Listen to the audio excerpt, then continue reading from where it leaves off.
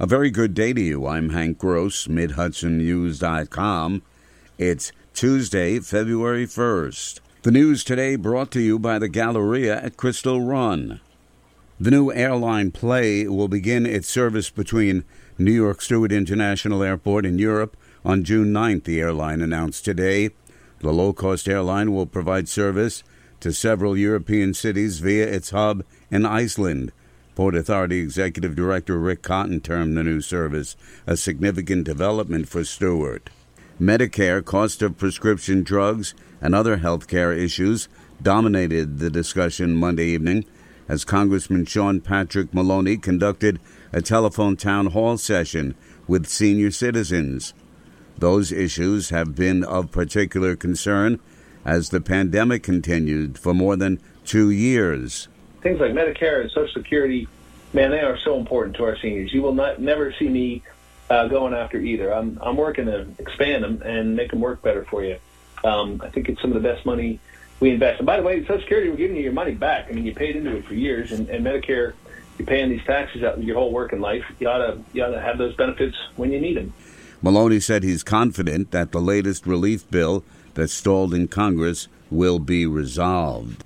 The Hudson River Sloop Clearwater Organization has named a new executive director. David Toman of New Paltz will take over from acting executive director Steve Stan, who will continue to serve as board president. Clearwater has been without a permanent leader for a number of years and has been struggling with financial issues. Toman has an accounting background and served for 9 years as chief financial officer and vice president for operations at Mohonk Preserve. He says his background made him a perfect fit for the Clearwater post. I was the right candidate at the right time for them. Without speaking on their behalf, I believe the board of directors were very strongly interested in somebody that would have my skill set to kind of help guide them through this challenge and see what we can do to improve upon it. Toman said Pete Seeger had a wonderful vision to build a boat to save the river. The state police at Troop K are again hosting a Dr. Martin Luther King Jr. food donation drive. This year, the donations will benefit Dutchess Outreach in Poughkeepsie. Dutchess Outreach has operated emergency food access and relief programs in the county for more than 46 years. The past 18 months have placed an enormous burden on food banks throughout the region, including the one at Dutchess Outreach. Executive Director Renee Elliott, after learning that her organization was this year's beneficiary of the Troop K food drive, said that they can't thank Troop K enough. In December, over 864 households visited the food pantry, compared to pre-pandemic averages of 250 per month, she said.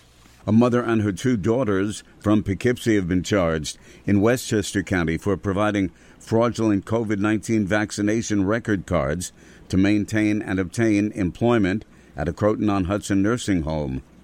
Poughkeepsie residents 48-year-old Antoinette Clark, 27-year-old Jazara Clark, and 22-year-old Javia Clark were each arraigned in Cortland Town Court on charges of criminal possession of a forged instrument as a felony.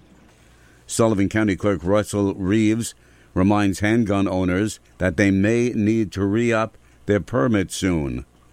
The New York Secure Ammunition and Firearms Enforcement Act of 2013, commonly known as New York SAFE Act, requires the holders of handgun permits to be recertified every 5 years. Reeves says if your permit was issued on or after January 15, 2013, the deadline to recertify is 5 years after the date the permit was issued. If the permit was issued before January 15, 2013, the deadline to submit recertification was January 31, 2018, and then every 5 years thereafter. I'm Hank Gross, MidHudsonNews.com.